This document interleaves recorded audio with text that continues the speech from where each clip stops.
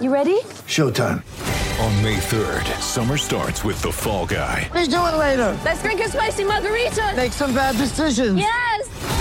Audiences are falling in love with the most entertaining film of the year. Fall Guy. Fall Guy? Fall Guy. That's what the poster said. See Ryan Gosling and Emily Blunt in the movie critics say exists to make you happy. Trying to make it out? Nope. Because I don't either. It's not what I'm into right now. What are you into? Talking. Yeah. The Fall Guy. Only in theaters May 3rd. Rated PG-13. Get ready for the greatest roast of all time. The Roast of Tom Brady. A Netflix live event happening May 5th. Hosted by Kevin Hart. The 7-time world champion gets his cleats held to the fire by famous friends and frenemies on an unforgettable night where everything is fair game. Tune in on May 5th at 5 p.m. Pacific time for the Roast of Tom Brady. Live only on Netflix. Okay, I want to tell you about one of our sponsors, Bet Online, our exclusive wagering partner. Bet Online, of course, where you get all your action on NFL football, NBA basketball about to get started up in the coming weeks here. And Bet Online AG is the place you want to go. More options to wager than anywhere else online. So online today, take advantage of all the great midseason bonuses, offers, and contests. Bet Online, your online sportsbook experts. Use the code CLNS50 when you go to betonline.ag. Once again, betonline.ag, code CLNS50 to get you 50% off your initial deposit. Everybody, here into a late night edition of the Garden Report as the Celtics fall to the Grizzlies in overtime. It was a fun game. It was a good game. There's a lot that went wrong, but we don't like to make excuses, but you can make some excuses here. Before the game, Jason Tatum bowed out due to illness. He warmed up. He didn't play. And I think he had a case of the runs. Had something. And then no Kemba. It's a back-to-back. So you knew you were up against it here a little bit. I think it was those wings he had. He posted. I saw somewhere he posted on social media some late night wings last night. Yeah. Yeah, something seems to be the most likely culprit. Ching and wings. I mean, listen. Wings will do it. We've all been there, guys. Come on, let's keep it. Let's be honest here. I love young professional athletes who just can have like college kids. Yeah. You have like 60 wings after a game and think that's okay. Yeah, there's a certain point I think in a player's career where they realize that they can't get away with eating shit all the time. Yeah, Ray Allen used to talk. Is this a long-term concern for Tatum? No, we're just giving him shit, but yeah. Well, he gave himself shit, is what he did. Well, you've heard about his diet. It's freaking terrible. It's like spaghetti with ranch sauce. Subway subs and Ruffles, right? Clean that stuff up, buddy. He puts syrup on everything I hear. Yeah. But yeah, those wings. I love when just wings. Those were dipped. Those were dunked in a honey barbecue. Of course, the works. Yeah. So if that's what it was, then those Memphis wings. Shame on him. Stick to the. I didn't even think about that, Bobby. Yeah, Memphis. Man. Oh, that's exactly what happened. Not everyone can handle that, Memphis. They flew in late last night, and the first thing he did at 3 a.m. was get a ton of wings. Yeah, why not? You're only there for one night. All right. It's a popular spot, I guess. You hear about a good spot, you're there one night, you got to get them while you can. John would have done the same thing. He's looking to enrich himself with the diet of the community there. Yep, when in Rome. So Celtics lose this game. Seems of little consequence because they lose every other game, so we just get used to this. 32 and 32. Finding new ways, John. I hate it. But there's actually some positives here, and we'll get them. I guess someone has to do a Teague apology cam tonight because people have been demanding it on Twitter. Everyone thinks everyone is culpable here. Which is crazy. We know who the real culprits are, so we'll get back to that in a little. Another phenomenal game by Rob Williams. We'll spend some time there, but this was really this was the Aaron Gordon game because during the game, all of those rumors started coming out there. So let's do the game quick, and then we're going to get into the Aaron Gordon stuff because I think that's going to carry the conversation tonight because, the reports are now that the Celtics are close. So we'll spend some time on that. We all have some thoughts. We shared them on the thread. Just starting with the game tonight. Where do you guys want to start? on this one? The positive or the negative? I mean, the negative was crazy. 80 points in the paint for Memphis. Celtics let's start there. Celtics shot 50-something% from the floor, 48% from three, dished out 30-something assists and lost. And that's the numbers. How many more shots was it, Jimmy, they took? 21, I think it was. I mean, leading up to the final 30 seconds or so. 20, in the end. Yeah. John, the first 5 points that the Grizzlies scored in overtime were just off of rebounds, just pure effort. I mean, like the Celtics, it surprised me that they were able to get away with that as far as they did. Obviously going into overtime, and then they never cleaned that part up. And literally, as soon as overtime started, it bit them right away. So weird that you verse this team again that has one of the worst offenses in basketball, 21st. They got away with it against Orlando, who I think was bottom 3 in offense. We know the Cavs lit them up, who were the worst offense in the NBA. And then again tonight, I think Memphis was 21st coming in this one in offense, and they put up 132. And that ends up being, based on how many they scored in overtime, still around 120, just short of 120 for the whole game. Their defense was absolutely horrible tonight, and it didn't matter who they had in. Team. Who's playing defense? They weren't playing defense. Yeah. Who's doing it outside of Rob? Doing his part. Who's playing defense on this team? It's a collective failure. Like connectiveness. Look at the play that this almost decided the game. The Ja Morant backdoor cut. Rob and Smart couldn't find a handoff partner there. I believe it was probably Smart who was supposed to stick with the guard there around the screen. And they just had for no reason on that. Why? There's too much margin for error there when you've got all these moving parts. Right, exactly. And you know what? They're lucky that they were able to push this thing into overtime. Because I'm like, okay, they're getting points in the paint. They're feasting over the Celtics on that part of the game, right? And then they start dropping threes. Because remember, they were ice cold in the first half from behind the arc, where the Celtics were the complete opposite. Like that was essentially keeping the Celtics in the game. And then all of a sudden, they start, they catch fire from downtown. I'm like, oh man, here we go again. Like this could have been a blowout. What if this is a blowout? Like that would have been. Yeah, I felt that way in the second quarter when Memphis came out hitting 8 or 9. Yeah, they could have lost around there, or maybe a 10, 11 point deficit. I mean, something like that. No overtime. I don't know.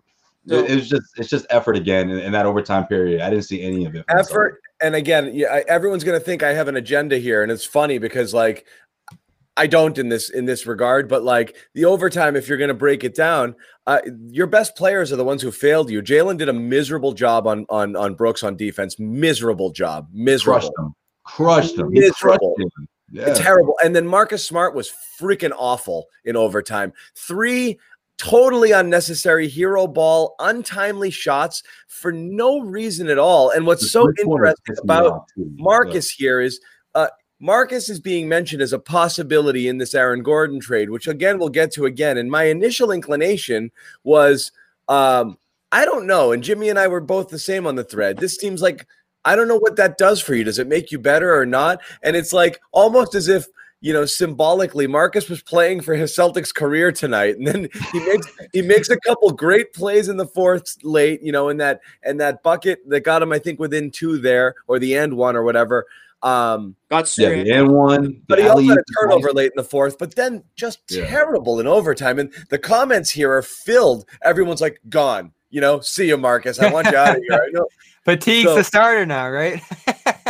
Who needs to trade anybody if you can just trade for this version of Jeff Teague at the trade deadline? Right.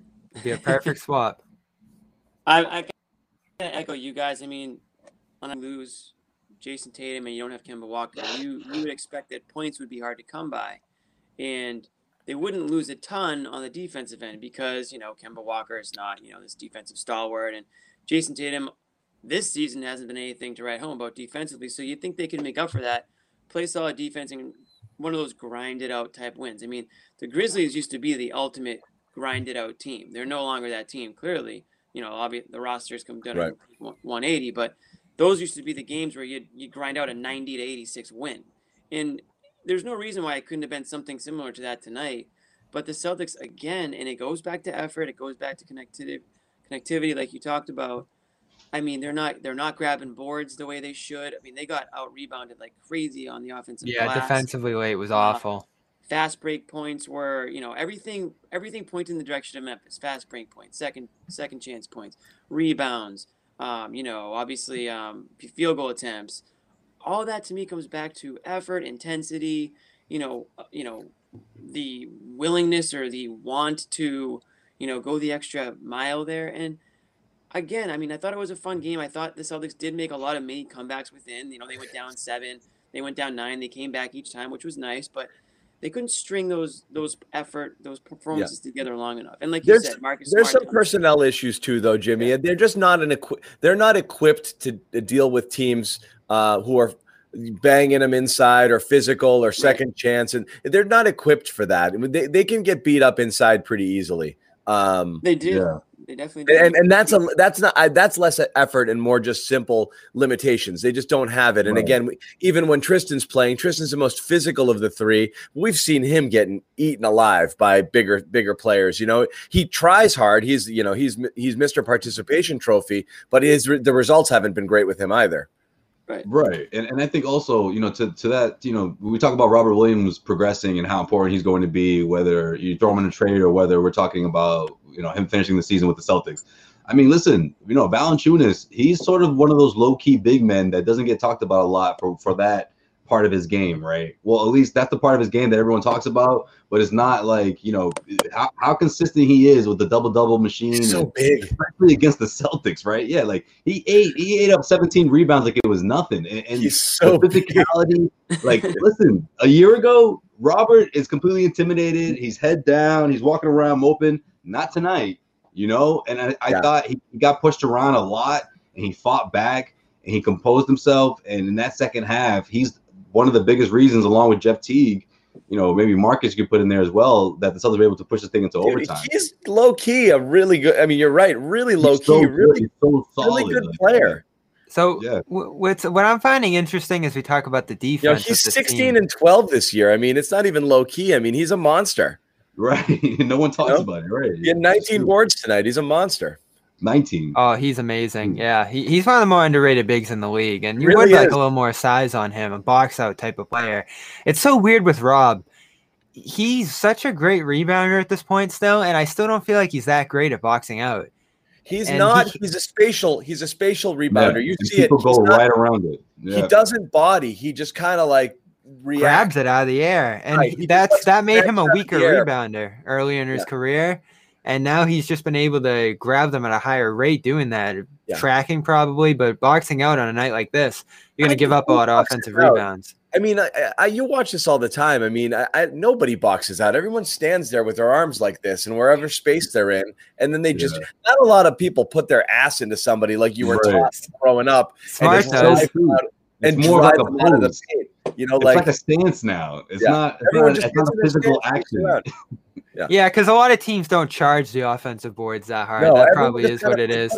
They put a hand on guys to know where they are, and then they react to the ball. There's not a lot of body, but you're right. And Rob's just such a quick leaper, and that's his advantage. But when you do have a guy who's chasing the offensive boards hard, like Valanciunas tonight, it ends up making a difference. And that's kind of what the Celtics were trying to catch teams with earlier in the year. And they've lost that to some degree with Thompson out, but they also seem more focused on getting back and setting themselves defensively. So you lose a little bit of an advantage there, but they've gotten better defensively in recent weeks. I just find the differential with this team in wins and losses so jarring, because when they win, they're allowing 108 points a game. When they lose, they're allowing 113. And that's pretty much the range between being top 5 in the league defensively and being bottom 5 in the league defensively. So if it feels like this team's all over the place defensively, they really are. Like, they have some nights where probably the opponents fall out of it. They've had a couple blowouts, stuff like that. But on nights like tonight where it's close, where it goes deep into the stretches of this game, they're giving up a ton of points, and they have to chase those teams to that finish line. And as we know, when they're a spot-up jumping team, this offense isn't that great. They're not able to win these high-scoring matchups. Yeah. Well, here's the one thing. And again, you can talk about it as a fluke or a flash in the pan, but Jeff Teague obviously had a ridiculous game, but it wasn't just the game that he had in the final stats. It was how he got his points, which was aggressively attacking the paint, getting defenders off balance, pace, that type of stuff that you're like, Brad's been ripping his hair out trying to get everybody else to do, and he did it all night. And again, I'm not doing this to make it a referendum on Kemba, but was this Jeff Teague game a top 5 Kemba game this year? You know, like this is as good. Oh man. No, I'm not. Seriously, was it? I mean, what do you mean in that sense? Are you saying like this is like one of his Has top Kemba 5? had 5 better performances than this all season? I don't think so. Maybe a couple. Yeah, 5. This was an outstanding. This is exactly what you want somebody to do, to attack, to get points. That's a terrible equivalency because Teague's had one himself. Yeah. I don't like that ratio, John. That ratio is little. All I'm saying is you love this type of performance, right? Like this is what you want. But there's only been one. Yeah, so far. Oh yeah, they're just gonna come flying down the river now. Hold on. Don't sleep on game 1, Bobby. Yeah. That's how this whole thing started. That 19-point gem. It was a good performance. I don't think we have to find a way to knock Kemba because of the way he played. Yeah, right. I mean, I see John's You're gonna throw this in Kemba's face.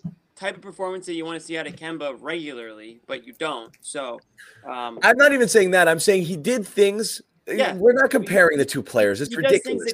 No, I get what you're saying. We're not doing that at all. All I'm saying is you are. Kemba can't get to the basket. Teague got to the basket. You love to see it. That's it. You're done. How many guys attack the basket? So few. Jalen and then Teague tonight. That's it. That's the whole season. Yeah. And Kemba tries, but he just gets swallowed up in there. So that was encouraging the way he got his points. It wasn't one of those fluky, like, oh, he hit every jumper and a bunch of threes sort of games. It was like he was getting after it. It was, like I said, great to see.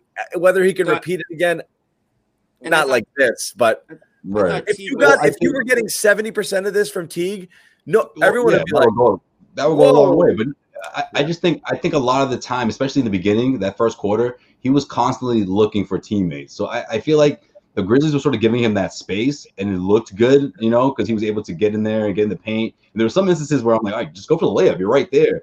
But then it was leading to open threes and good looks. And then he started picking his time when to attack. And all of a sudden, the Grizzlies were like, oh, wait, now he's scoring. Oh, yeah, Teague, you know, he can do this from time to time. Boom, you know, 2 or 3 3-pointers. What was it? 5 for 5 in the first half, and all of a sudden he's rolling, and the offense was you know him penetrating. But I'm with you, John. Yeah, that's true, because sometimes it's like what we talked about the other day, right? The Celtics sometimes when they want to attack, they're not really getting into the paint. They're not really getting into the teeth of the defense, you know. And Teague did a really good job doing that tonight. So I thought what Teague did well was, like Joe Sway said, he moved the ball around, but he also, when he smelled blood, he would attack. He would go for his shot, or he would drive to the hoop, and I thought he was aggressive but controlled. Whereas, like, if you want to compare anyone tonight, I mean, you could say Smart was like the opposite of Teague down the stretch, where he was kind of, you know, went back to, you know, shooting Marcus, you know, the Marcus that everybody wants to yank off the court. So, and to be honest, it was what happens to him in these times, Jimmy? What happens in his brain? It just flips a switch, and he feels like he needs to like take over the game. He's like, this is a good idea, you know. Like, what happens there? That turnover felt like whoever wanted to have the ball, and then ended up Marcus Smart was the one that ended up, you know, taking all those ridiculous shots.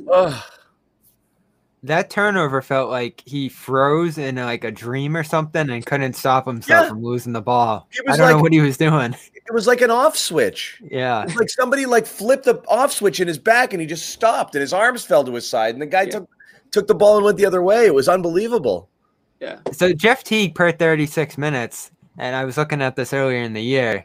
He's similar to Mike Conley, Jamal Murray, you know, really good point guards in terms of getting to the line per 36 minutes. And he gets to the line 7 times again tonight. That's the one thing I'm willing to apologize on him for, is he's great at that, getting downhill, getting to the rim, playing that kind of role. The problem is, and this is always something we run into when a guy comes off the bench and does great, gets a lot of opportunity, are you going to be able to put him in this position again and again?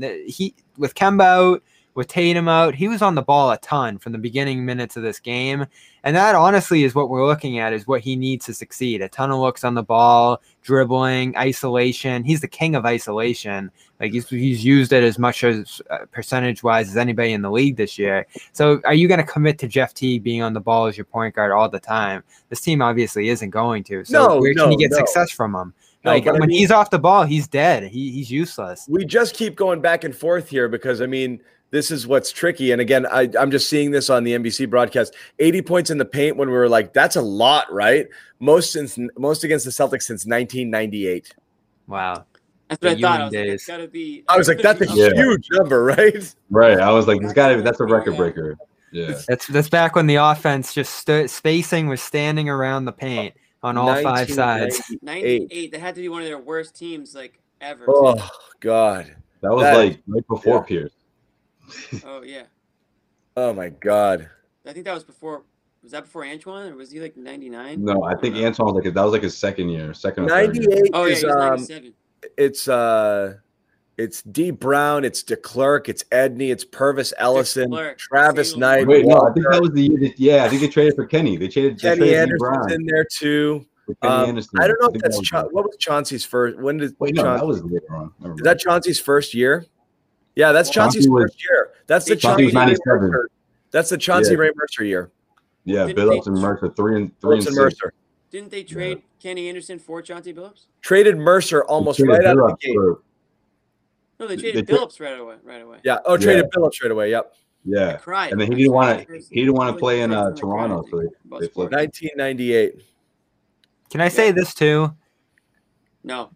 I don't think so. Just to throw this at Nick. Save it now. Save it. All It's a right. team No, thing, go isn't ahead. it? Say it. Just kidding. Well, I was gonna say throwing this at Nick.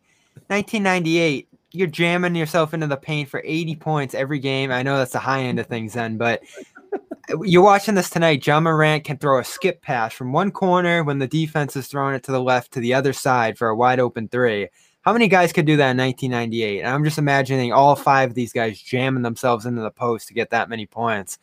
I mean, people think the NBA stinks today, but I look at a game like this versus whatever that was in 1998, and give me this 10 times out of 10. NBA doesn't stink. It's yeah. just like I said. It's just too many threes. Rod Strickland would do that in his sleep, kid. you know about Rod Strickland. Basketball's prettier when you work for 2s than it is jacking 3s. It's prettier if you can work passing and Yeah. I mean, you don't want to watch any highlights from the Celtics 1998 team. You'd be like, yeah, this is ugly basketball. That's ugly. But generally speaking, it probably wasn't always like that. Yeah. Right. That was technically the year right when Jordan left, so things were dark, Right. Dark days. Dark days. So I guess we could get right into the Gordon stuff because I think you sound so excited about it. Well, no, I mean, look, it's interesting, right? It's so the reports are many at this point, but they're kind of all over the place. Celtics considered front runners for Aaron Gordon, though. A couple people who reported it are also like it's not close. I guess the skinny at this point is Celtics got to 2 firsts, which gets them in line with what Houston had offered, which was the clubhouse leader in terms of best offer on the table so far for Gordon. And Gordon doesn't want to go there because he wants to go for a team that has a shot at contending, and obviously Houston's not one of them. So Celtics seem to.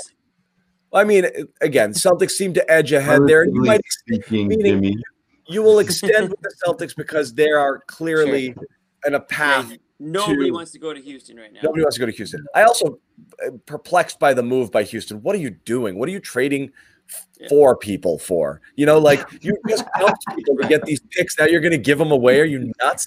So I don't get it. And they should be collecting at this point. Just collect pieces everywhere. Also, Houston's picks have to be heavily, heavily protected because they're not going to give away a fucking top 5 pick, which they're going to get top 2 pick they're going to get in the next year or 2. So that's going to be a can you got to kick down the road, which Memphis has to consider as well. The protections on that will probably stretch those picks out for another 5, 6, 7 years, which means the Celtics get it. That's fine, right? Where this gets weird and wrinkly is like now you need to get Evan Fournier is involved in it as well, potentially, and that the Celtics need to offer a player. And when you start to do the math here, there's some people who are saying like, well, in order to make it work, you might have to do Tristan and Smart and part of your TPE to get Fournier and Gordon in here. And at that point, it's like, what are we doing? Like, right. The 2 John, picks. but you called this, John. You called it in the very beginning. When everyone got excited about the TPE talk, what was the first thing that came out of your mouth? You're going to take another team's garbage along with the guy that you want so badly. Right? It's like deja vu. Remember? And like, here we are. And now Watch the Celtics fans get upset if one of their favorite prospects or younger Celtics players is on the move, and then think to themselves, well, why didn't Danny do something before? Because that's what happens when you have the TPE. But here's the question, because this is for you guys. So what do you think? So this is where it gets sticky. Like we're debating it on the thread. I'm all over the place on this. Like I will do, even I don't love Gordon. And again, Jimmy asked this question. I don't know what he's good at. Jimmy loves Gordon now. I don't know what he's good at. I know he has a great athletic profile. He's a switchable defender, kind of an athletic 4. He can allow you to play different sorts of lineups in there, which is great. He's not an elite shooter. He's actually not an elite defender when he switches on legitimate threes. He can't keep them in front of him by any means. Cool. He's passable in that regard. I saw some statistic that he's one of the worst, if not the worst, high usage pick and roll players in the NBA right now. So there's a lot of things he's not great at, but he can jump and he's athletic and he's only 26. And you think, I think again, everyone's like, well, he shot 40% from 3 this year before this recent stretch where he's gone like 3 for his last 20 post ankle injury. And that's depressed the stats a little. And I think people are locking into that 40 from 3, almost the same way we did with Marcus Smart a couple years ago when he ticked up to about 36, 37. Everyone's like, well, if he 40. Shoots that well, he's a totally different player. I think you're hoping Gordon is more than he is, but I don't know if he is that yet. What do you guys think just of the player, Gordon, before we get into the deals? Okay, I'll go first. Yeah, you go first. So I did text you guys. I was like, what does Aaron Gordon actually do well? And I don't know if there's one thing that stands out like way above the rest, but I will say, in order to convince myself that this was a good idea for the Celtics, I just did what anybody would do. I just typed in Aaron Gordon highlights on YouTube, and I just started watching them. You got the best of the best. And positive vibes only. I don't want to see anything he does wrong. I just want to see everything he does well. And the one thing that I will say, based on the only awesome things I saw, this guy half of it was the dunk contest. This guy's dangerous in the paint. He's a force driving to the basket. He's somebody that you don't want to get in the way of. He does play above the rim. I think that he does have like that aggressiveness, like that presence that we always are saying, like, why doesn't Jalen drive? Why doesn't Tatum drive? Why don't these guys drive and create contact and, get to the line and all that stuff? I think Aaron Gordon has that ability. Get the big frame. He can play that 4 position well. And I think, you guys already mentioned it, like it allows him to do a couple of different things on defense. So those are like the Aaron Gordon positives. Now, he can't shoot. He's going to be one of those players where if he's taking 3-pointers, you're basically like, why? You probably don't want him taking 3s or taking those long 2s. It's going to be like Marcus taking 3s. Exactly. So that's where you're going to have to like the pros and the cons there. Some will go in, but you don't really want him. He doesn't make you better shooting team. I don't think that's why they want him. I think if he does what he can do well, which is, gets him full steam ahead, him and Rob out there at the same time. I mean, those are 2 guys that would be, pretty big forces, above the rim there. So there might be some positives to it. But obviously, when you're talking about a TPE type guy and this time of year, there are certainly going to be players available that have their flaws. So I'm sure that, he checks off all those boxes too. Yeah, definitely. I think a lot of it has to do with what's in his arsenal, right? He doesn't do anything particularly great, but his athleticism, what he can do defensively, his capabilities. I think Brad sees that and says, I can work with that. That's a significant upgrade to Semi Ojeleye or maybe even Grant Williams. I know Grant had a good game tonight, but, he hasn't been able to get consistency from that 4 spot. And I think it's getting to a point where he's like, look, I need to get a guy who I know I can transform into that player that I need him to be. And I'm not surprised that these various reports are saying that the Celtics were interested in not only Aaron Gordon this year, but the last 2 years, right? That's crazy to me. Deadline. And that doesn't surprise me because when Brad Stevens or Danny Ainge, like when they have a guy in mind or someone on the radar, like that guy's going to stick around for 3+ years or whatever the case may be. We don't really even know because sometimes Danny Ainge will say for one player, but we don't know he could have been drooling over another one for 7+ years. I mean, like, I just think his age is also a big part of this as well. He's only 25 years old. And he has a health history or an injury history, but I just think in the open floor, in transition, what he can do for you defensively. I just think the Celtics see a lot of different options there, and they like what they see. It is interesting too, because that's obviously the Marcus draft, and that's where you wanted to land top 3 there, and you couldn't get in there. And the reports were that the Celtics definitely liked Gordon, and if he were available at 6, they might have taken him. He went 4. Also, they were really rumored to. Danny was apparently in love with Dante Exum, who went 5. So thankfully that didn't happen. But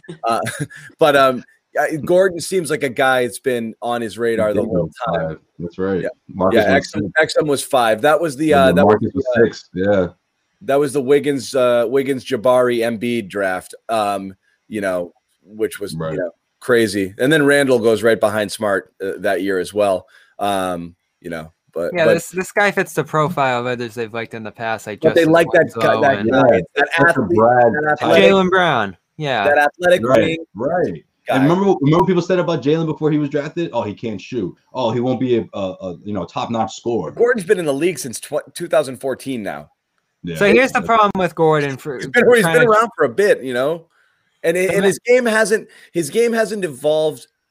Here's the thing: if he's not something now, I don't think he's gonna. Despite his age, if he's not something now, I don't know that he's going to be it, because again, while I disagree with that, because he's not going to. 26. Do you see his game evolving much? He's been in the league since. Yeah, I do. He has developed that outside shot. More? You think so? He would need to do. He would need to develop it. I mean, Blake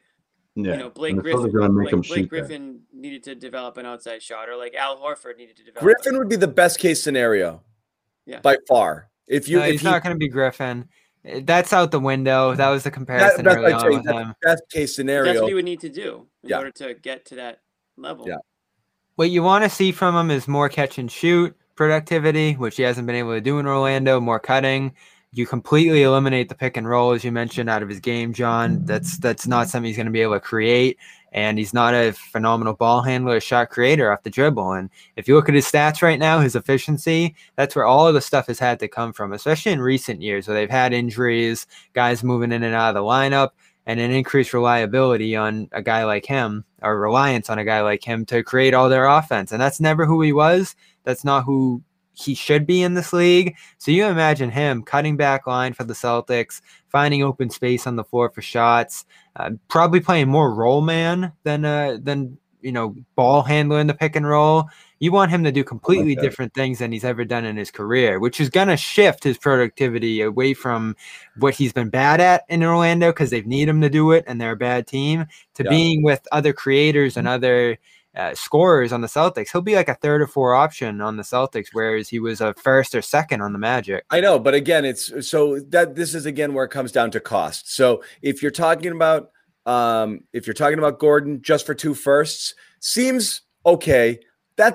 He maybe not worth that, but I know Bobby's ready to ship out 7 firsts if it takes it. So look, if it's 2 firsts or 2 firsts and Nesmith or Romeo, it still might be considered an overpay, but you might have to do it anyway. If that's what that deal is. So let's say it's they're doing it to sign him then, right? You're saying with the idea they're gonna. So does that mean that they would value extending him over Marcus, signing him over Smart then? Yeah, and then you've got that's right. Kind of what it comes down to, right? A good question. 6'3" versus 6'8", different positions. Which is why it's interesting. Smart being included in this may so this is where it's interesting. At face value, moving Smart doesn't seem to make you better. But if you know you're not going to re-sign Smart next year and you are going to try to re-sign Gordon, then you lose nothing by doing that because you weren't going to re-sign him anyway. Right. So you're getting something there, taking on some more salary and trying to play little cap gymnastics there to make it work. Maybe Smart's the chip to send over that you can also take Tristan, and that's why it's a bigger deal.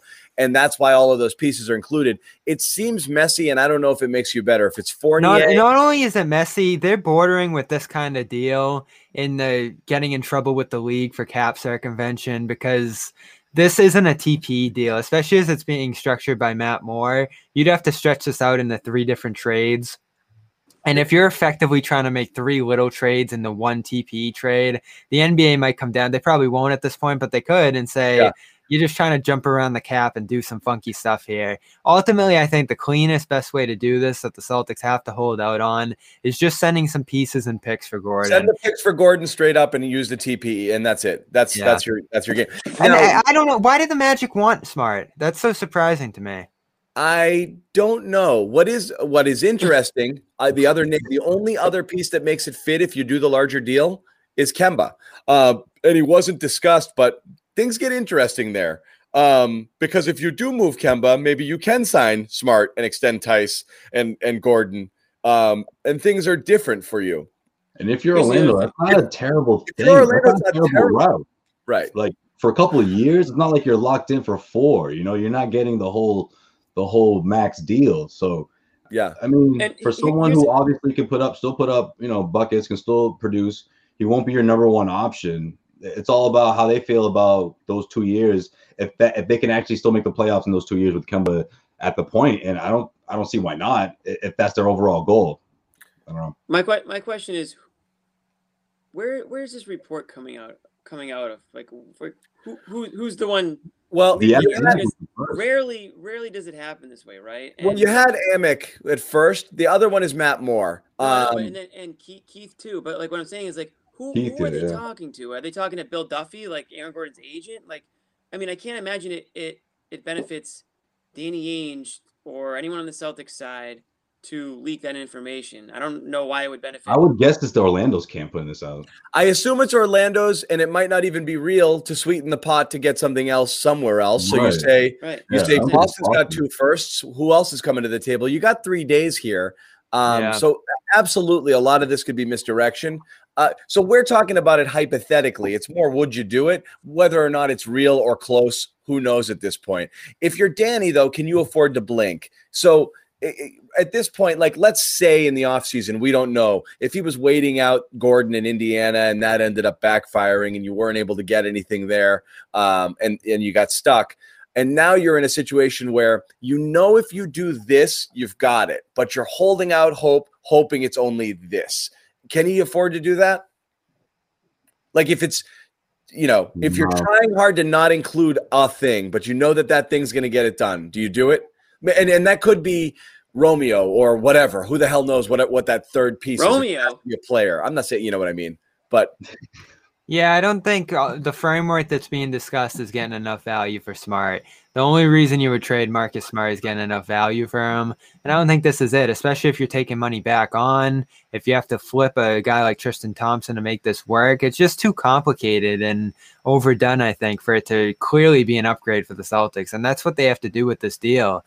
Drop off the assets that they don't necessarily want to. If you're going straight to the top for this and still holding on to additional picks and young wings on the roster, I'm not sure you're definitively better. Gordon might be a better option in the future, more worthwhile spending your money on, stuff like that. But you're losing your top playmaker, your top defender right now, and a volume shooter. And that's a big difference right now when we compare these two as shooters, Gordon and Smart. Smart's willing to take 11 to 15 threes a game off the dribble, and that can be valuable. It can be on any given night, especially in the playoffs. Like Gordon's not and I know he did it against Brooklyn on Friday, but he's very rarely going to be a guy who's spotting up, taking 8 to 15 threes and winning a game for you like that. So I think Smart's, if you're just talking 1-for-1 Smart for Gordon, I still think Smart's more valuable in a vacuum. But if you're talking about moving that value to the wing with a bigger body and maybe a guy who could improve his potential here, I guess it might be worth it. But as far as this Fournier, Gordon, Smart, Thompson thing goes, plus 2 first-round picks, I think the Celtics lose that deal. But it's cap gymnastics, and again, this is what's frustrating here is, I know they're hard capped, and you have to find ways to make it work, but this is what this all comes down to at this point, and it might not make you necessarily better, but it's cap gymnastics and looking ahead to the future. Right. Yeah, but Bobby's point, I agree with is, you bring in a guy like Gordon and let's say you ship out Smart, you're running into the same issue you had when Smart was injured. You have all these guys that don't distribute, they don't play make, and you're asking them to all do something that they don't typically do, or it doesn't make them great. So it's almost like you might make the deal for one reason and it might help you in one way, but then maybe it hurts you in another way. I mean, I don't. When I look at Brown, Tatum, and Smart, it's very obvious to me that something is not clicking with these guys. I mean, they're all like thinly veiled, like calling each other out or something over the last week. Like everyone needs to step up and take responsibility and all this stuff. It's like it hasn't worked over the last couple of years. I don't know if it's just gonna click with them. So maybe a shakeup like that is what they need. Again, I don't know if it makes sense from the X's and O's standpoint and, you know, how everyone fits with each other on the court. But from a personality standpoint, maybe this is the type of a little shakeup that they need to get the ball rolling in the other direction. That's the only reason I can think Smart would be included. Sam Amick just kind of doubled down on Matt Moore's report, as was first reported. And he's saying, again, the way this is structured, as Bobby said, was going to be complex with multiple teams and multiple deals to make it work because you can't really do what they're proposing to do, but it would involve Smart going over and it would involve Fournier coming here. So, again, that's in the full exception. So that could make it more enticing if you bring in a point guard, probably worse than Smart, through some third team. You start to think about this a little bit more, and the Magic are probably happier bringing in whatever fits in for Gordon's spot because Smart's a wing, but he's really a guard. I don't think he'd be filling like a regular wing spot for them. So I don't know if Denver would get involved with some of the pieces they have to give up to various players here. I know they have a backup point guard that would probably help the Celtics a little bit, wings that they're willing to give up on the Orlando side, and they've been involved in these conversations. The key right now is Portland, because I think if Portland gives up Gary Trent, this is done. They're not saying, I mean, right now, and again, Amick says it, and I know this was what Matt Moore reported as well. It's only Denver right now that's in play, and Boston's clearly ahead. So, but does Denver shift to being facilitator in that position? I don't know if Portland is in the mix anymore. Again, just the way it's being reported. I don't know exactly how it's going to go, but that's what you're looking at this point. So take that for what it's worth.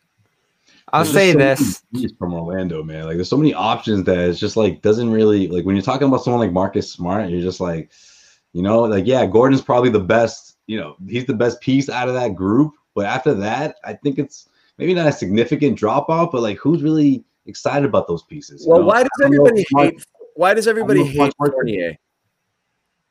He's been the 2 straight postseasons and did absolutely nothing in both I know, of but them. I mean, I think people are sleeping on like his numbers. And again, I know you're doing it on a bad team, but like, you realize he's averaging 19 points a game, and last year he averaged 8. Like, this is a double-digit scorer. I mean, it's not, you're not grabbing a guy who's a back end of the rotation bench fodder. I mean, it is a legitimate, 30 minutes a game. He's averaging 19 points, 45% field goal, 38 from 3. This is not bad. I mean, it's worse than Smart though, isn't it?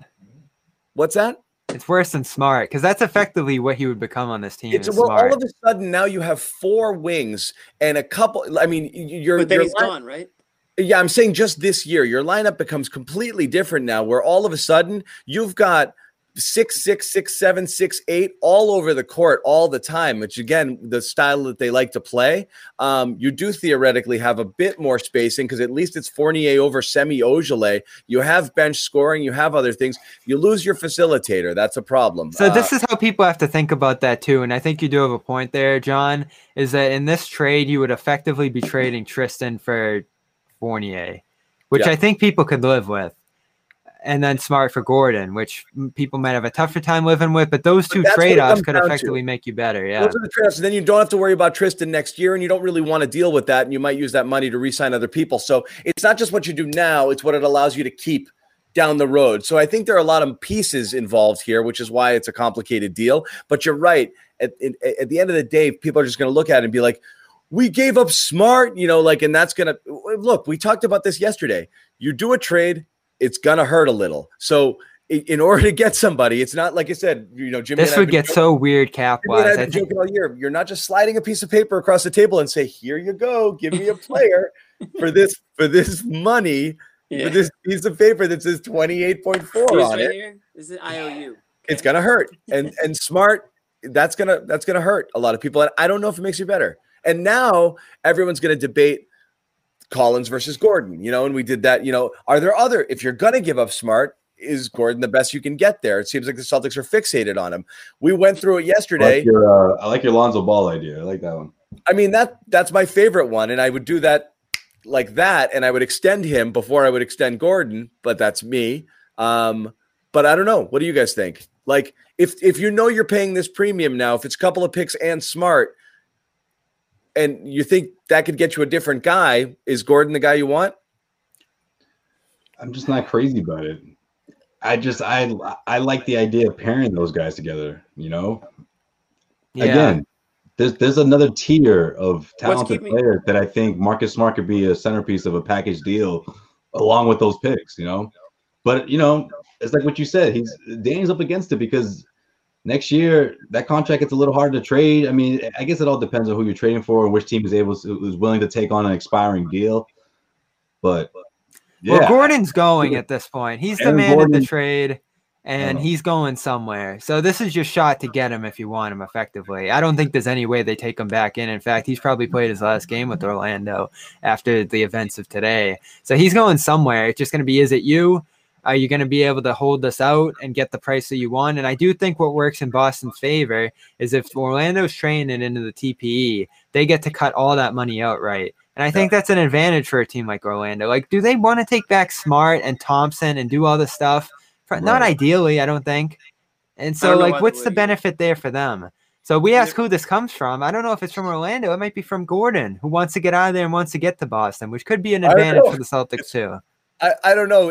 Gordon, that'd be pretty high level GMing from Gordon to be able to put this together and throw out the rumor and like do all the cap math, like it's a pretty sophisticated.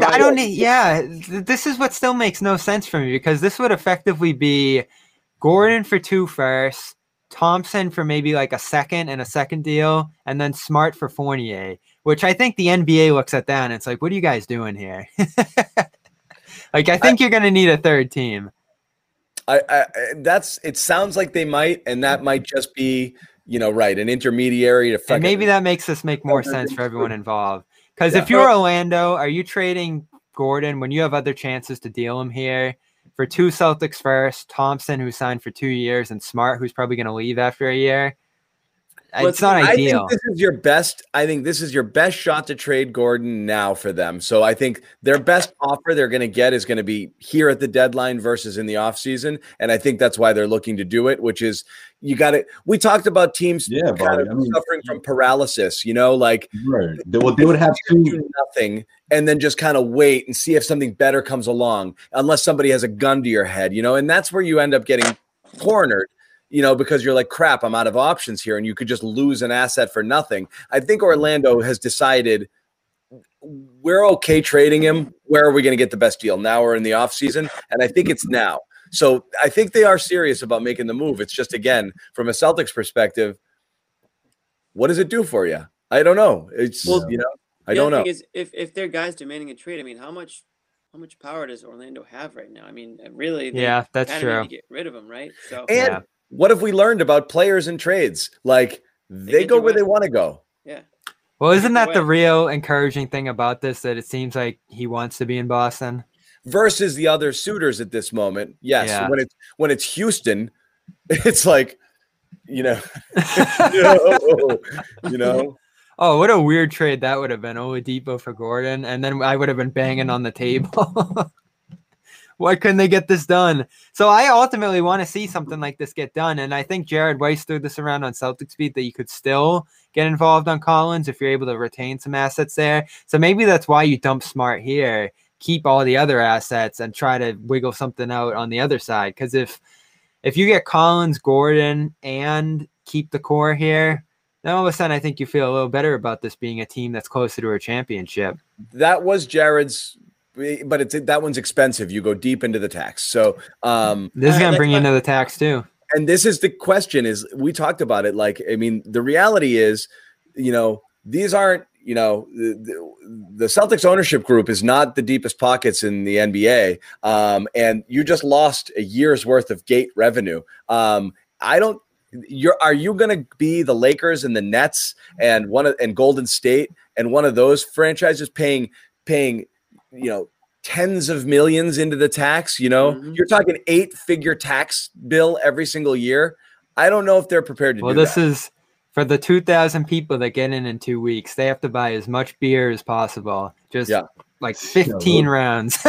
We are not. CLNS Media is not advocating excessive alcohol consumption. I just want that to be known. Okay. Well, what I suggested to load up on chicken fingers, but spend some money, buy some souvenirs that could get you into the luxury tax. Okay? what I suggested to you guys was, what if we started a GoFundMe for Wick and the ownership group? Right. Every fan puts. That's what we do in America. Because John likes to remind us they're like one of the poorest ownership groups going, so they might need a couple of bucks to kick them into tax gear. Yeah, they're like they could be like. Could that happen? They could do that. CLNS bailout fund. Could the Celtics accept a GoFund? They couldn't accept that, could they? Let's do it. A fan run GoFundMe to go. How much would it be worth to you? I'd kick in. I'd give you $10. Yeah. Well, everyone gives $10. $10 for Aaron Gordon, for John Collins next year. What would we call it? The fan exception? Yeah. Player fan exception? Yep. We could do it. I mean, this is what drives me crazy here. Oh, we got to do it every year. It's a membership. You got to pay every year. All right, Celtics fans. It's a recurring 3 or 4 year membership. No, this is it. I got it, guys. 10%. Everyone who got a stimulus check, you get 10% of your check goes to the Celtics. That's an interesting coincidence. If you got it, hang on to it, man, because I don't know anything coming. Hang on to it. Someday, when our video goes behind a paywall, because we get crazy subs, we'll just put a percentage of that subscription to the Celtics GoFundMe account. So we're actually contributing to their roster while we critique their roster. I know. So that's what we got, man. It's interesting. It's interesting. It seems like this is it, but it's now we're getting close. Jimmy, it's past 45 minutes. I will give you an option to say sayonara. if guys, you want to hang for a little while longer and keep going, we got a lot of people here watching, so I don't mind continuing on. But Jimmy, I'll let you say, like I said, at any point. We'll do 10 more minutes, and then I'll 10 more minutes. All right, we're going to do 10. We'll take it to an hour, and we're going to call it here. But I mean, let's talk about tax for a second, seriously, though, because I don't know enough about it. Well, this is gonna. All you need to know is that, dude, tax season. Come on. All you need to know is that adding Gordon the way we want to is gonna push you into the tax. So all of a sudden, you're paying tax in a year that you want to avoid it, and then doing what we suggested with Collins would push you deep into the tax. But that's kind of what you need to do in this league to win a championship. Let me ask you this, Bobby: is it possible? And again, Hans, one of our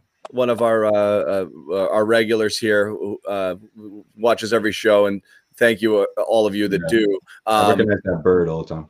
Yeah, exactly. Well, it's a great name too, username. But Collins and Bogdan, Simpsons, right? Huh? It's a Simpsons. It's the little wrinkly guy. Yeah. I'm 32 years old. He looks like he's 120. Oh. So that's a great name. Yeah, Hans Mollman. So the Collins and Bogdan is the other theoretical trade that's similar to this in terms of pieces, right? A team that isn't sure they want to re-sign a guy and they want to get rid of another contract, and this is similar-ish, even though Bogdan is not expiring like Fournier. But is that a better? Is that also involves potentially Smart and other pieces? Is that deal better for the Celtics? Is that pair better for them? Because it seems like the framework is in the ballpark similar. It feels that's what they want to do first, right? And then not sure, but I wonder also if they think that they can. If you said your scenario, Bobby, of hey, who knows, maybe they get competitive and sign him anyway. Sign him to an offer sheet anyway, that they're holding off on Collins because they think they what they would do effectively is trade for the $5 million now. This is the real sneaky cap way to add as much as they possibly can before they just jump into the tax and can't add anything forever. You trade for $5 million now that becomes $25 million or whatever it would be when you re-sign them. So you'd have to trade for Collins. The Celtics can't offer him an offer sheet. They have no cap space. So you'd have to do that now. And then Gordon can slide in on the TPE. So Bogdan would be out of the picture on this one. The tricky thing is, reports are saying today, and I know Jared alluded to this on Celtics Beat, is that the Hawks start asking for Brown. So then all of a sudden you're just like, all right, we're done. Like, there's just no point at that point. But if you could somehow give up everything to Atlanta, maybe all the other picks, all the other young players, and somehow get them off that, you could maybe add give up Rob would probably be the central piece of that one. You could add Collins and Gordon now and carry them into the future. And then your core is Gordon, Collins, Brown, Tatum, and that would be it at that point. Not horrible. Which one's better for you guys? All your picks are gone. Bobby? Which deal is better, the Collins one or the Gordon one? Probably Gordon. Guys, I mean, for Smart, though. Collins is the best player. Because you don't have to max him immediately, and you've got him at a manageable salary for a couple of years. Well, what I mean about that is if it's Smart, it's Collins. But if you're just able to do like a more prospect and picks driven deal, I do Gordon. I'm out on the Smart and Fournier thing. I don't like that. Wow. That's it. He called it. Time of death. 12:29. Bobby's out. Yeah. I think they're giving up way too much. Done. Yeah. And the thing with Danny's gone on the radio a couple of times and basically said that like they're not interested in trading for players that are in the last year of their deal because they're not willing to. Well, you have to think of it as Thompson for Fournier, which is like what you have to position yourself over. Even though that wouldn't be how the math would add up, it's effectively Thompson for Fournier. No, I meant Collins for the Collins deal. Oh, okay. Well, if you're doing that, you're re-signing him, right? That's the only reason you would do it. Right. And I guess in that sense, they would probably assume that he would take them. He would sign for the max. So they're not trading for a player that they think is going to get more money than that player deserves, I guess. But I don't know. I haven't heard or seen it that the Celtics are like head over heels about Collins. And I mean, honestly, in the games that I've watched him play, he's been hit or miss. I mean, I'm not like, oh, you got to do everything you can to get Collins. I'm not in this. I don't need to keep Marcus Smart either. Like, I'm completely fine with him being traded in the right deal. I don't think they should just give him away just to like shake it up. I mean, I think it would need to make sense, but by no means is he like this untouchable player or like the winning plays mentality where it's like he's worth so much to them. I do think that he is important to them, but if you're calling the season a wash, anyways, if you're pretty much chalking it up to they're not going to win the title this year, then the value of Marcus Smart goes down considerably because now you've only got 1 year left with him. You're probably not going to re-sign him. At least that's not what it sounds like based on the way the roster's constructed. So now you can start thinking about, okay, well, what can you get for him while you still can't? I like Collins, I think, in this scenario, if the two were on the table, but that's me. Let me reframe this because the TP effectively is replacing Hayward, right? So now you're going to give up Smart to replace Hayward, and you're giving up 2 for 1, and the one's Gordon. Think of it in that sense, and that's exactly what it is. Yeah, and then you're paying 2 firsts on top of it. That's what happens. Again, this is what we've been saying from the beginning is the TPE alone is not going to get you your Hayward replacement. You have to fold it in with another player. And so that player in this case appears to be Marcus Smart plus first-round picks. So it's basically you lost Hayward for Smart and 2 first-round picks, and to get Gordon. So, I mean, and I obviously don't care about the picks, but everyone's like, Danny did it again. He got a TPE out of the deal. We're like, which is a crazy bad deal. It was, Gordon Hayward for Gordon Hayward and for Marcus Smart. You give up Smart, Gordon Hayward, 2 first-round picks for Aaron Gordon. That's horrible. And let's think, And let's think of what the road. Gordon Hayward. That's why we were saying, or John, that's what you were saying. I would have overpaid for him. I would have given him whatever he wanted because that's exactly right. Because it's better than this. Yeah, better than this. Zach will do that in his thing again today. He loves talking about that. That if the Celtics wanted Turner, it was done. Like they just had to pull the trigger. And I believe Lowe. Like there's a lot of ardent Celtics people out there who are like, he was going to Charlotte no matter what. No, give me a break. All of that stuff bothers me. That's Hayward trying to give goodwill to the Hornets fans. True. It's not true. There's no way Charlotte was his dream destination. I think He wanted to go to Indy. He was thrilled to go to Indy, and I also don't know that the money was real here in Boston. And I do think if right from the gate you say 4 and 30, done. He doesn't even talk to anybody else, and they don't extend it, and they just sign the deal. So I believe if they wanted him, they could have signed him at that money, and I believe if they wanted to trade him, I don't know about that one. I believe in the role stuff being an issue I for think him. you can say that afterwards because it makes sense. It's one of those. It's like Rob's hip. It's true, but it wasn't the reason. Okay, it's true, but it's not the reason. That's my opinion there. And if I'm pressed, I'll bring it up. Right, and it'll make sense because the narrative fits that I can go here and what this helps explain it better because it's going to tell it's also a little dig at the Celtics on the way out. Oh, I could be myself here. He would have been happy to be whatever version of his cheese shop going self he was here for $30 million if the Celtics gave it to him. No question about it. I refuse to accept that, and I refuse to accept that Indiana trade wasn't there. So I think that this is I don't know how much more. This was a massive botch by Danny beginning, and Jimmy just laid it out perfectly. The price you're paying for that disaster is having to give all of this stuff to play catch up. They've been playing catch up since Kyrie walked with Kemba, selling out players, giving away picks to get rid of players, to get under the cap, to be able to do these things. I mean, that's a good point. Look at everything they've hemorrhaged just to make up for guys leaving. It's a disaster. Wick pretty much said that too. I think one of the most overlooked. Kyrie messed the whole thing up because they're just dumping players and picks and players and picks. Think even the most minor one. They picked Grant Williams over some other guys just to creep back a few spots to sign Kemba. And who knows what they could have gotten in that draft. But that draft obviously ended up being a disaster because of that. I think Thibault was the guy they gave up, right? Probably rather have Thibault than Grant. I think that when they re-signed Jalen, people don't understand how crucial that was because Jalen could essentially just been like, you know what? I'm just going to showcase myself and see what's out there. I don't know what you guys have in store for me. Okay, yeah, Kyrie's not here anymore. I like that, but I don't know if you're going to put me on the same level as Tatum or if you even see me, envision me to make that ascension. And they obviously bought into him, and it obviously paid off because I think Jalen could have made a whole lot more money elsewhere. And of course, they got him on was going to easily be a bargain in a couple of years. Yeah. So there's a story. This is a topic for another day, but it's great that they did that. That was completely necessary. But they still need to figure out if Tatum and Brown are a tandem of the future because I haven't seen enough to say that they are. That's why I've been pushing so hard for a deal too, because I think they've got such undue. Look at Jalen tonight.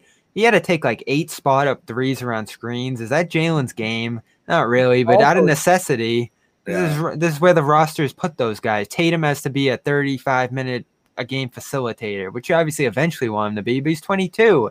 He's only been doing that for a year. So all the questions that this season has generated about are Brown and Tatum the guys is so frustrating to me because I think it's a product of the team that's been around them. I just think the reason I'm against this deal, if you think about the missing fifth piece in all these lineups throughout the year, ultimately you would be looking at Kemba, Brown, Tatum, one of the centers like Tice or Rob, and then it's who's the fifth guy? Is it Gordon? Does he step up and expand his game in this position? Then you look at Fournier, and then you look after Fournier, and it's looking real shaky again. So effectively, you move from having 6 guys to 7 guys maybe if Fournier's playing well. And I think you're just trading out too much in that spot to add unknowns, to take a risk. And I think they could hold out here and give up less. I know I've criticized for Boston doing that in the past, but I understand it this time. But that's, again, I don't mean to make fun of you, Bobby, but that's the whole thing is when it gets down to it, the actual trade is going to be one that's difficult to make. So I know it's easy to say early, Danny, do something. Well, here we are. This is the something. And it's like, oh, really? All that, huh? I don't like it. Well, let's put it on the table. As it stands, are you guys doing it? My brain hasn't. You guys go. I'm struggling with it. Joe Sway's a no. What's the trade? Thompson, Smart, and 2 firsts for Fournier and Gordon. It's not an awful deal, but no, I wouldn't do it. Probably not. That's a lot of money. I mean, it's a lot for Gordon. Again, I think I'm a no too. the two firsts on top of it are a lot. Well, here's the thing about the first. They might have full lottery protections. They will. Yeah, but they're not going to be in the lottery. I mean, that would be stunning. But I think. you're giving up 15 to 30. I wonder if Orlando builds in protections where if they're like below 20 something, they roll over too, you know? Because do you want to take, again, this year is probably the best. The battle of the protections. That would be a fun season.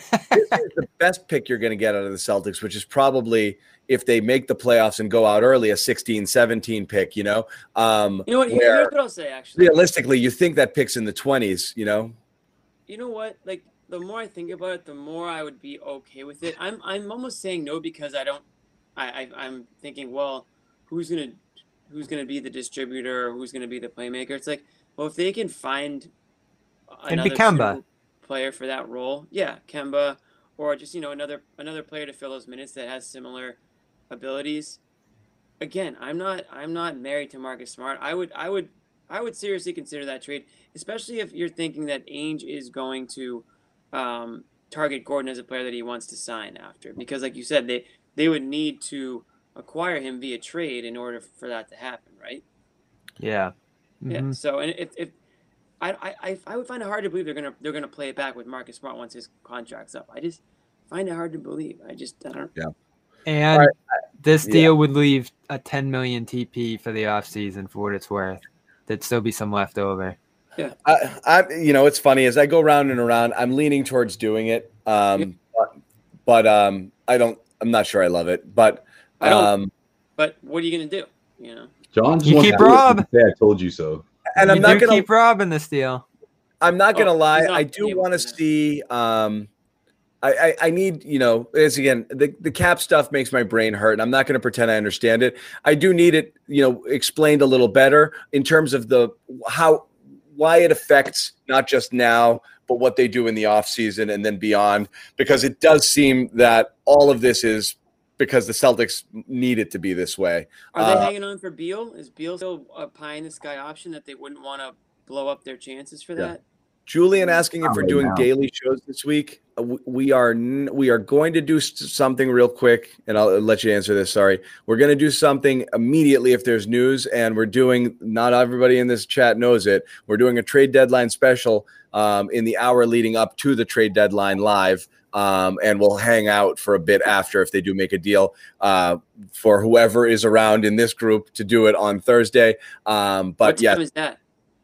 Is the trade deadline 3 p.m. Eastern Standard Time. So we're going to try to do that. We'll bring in a cast of characters for that as well. But go ahead. Sorry, finish what you were saying there. Josue, you were about to jump in. No, I was just what was it? About the trade. I was done. That's all I had really. Yeah, I think I was saying something, but I forget what it was too. Everybody's brains are fried by these cap gymnastics.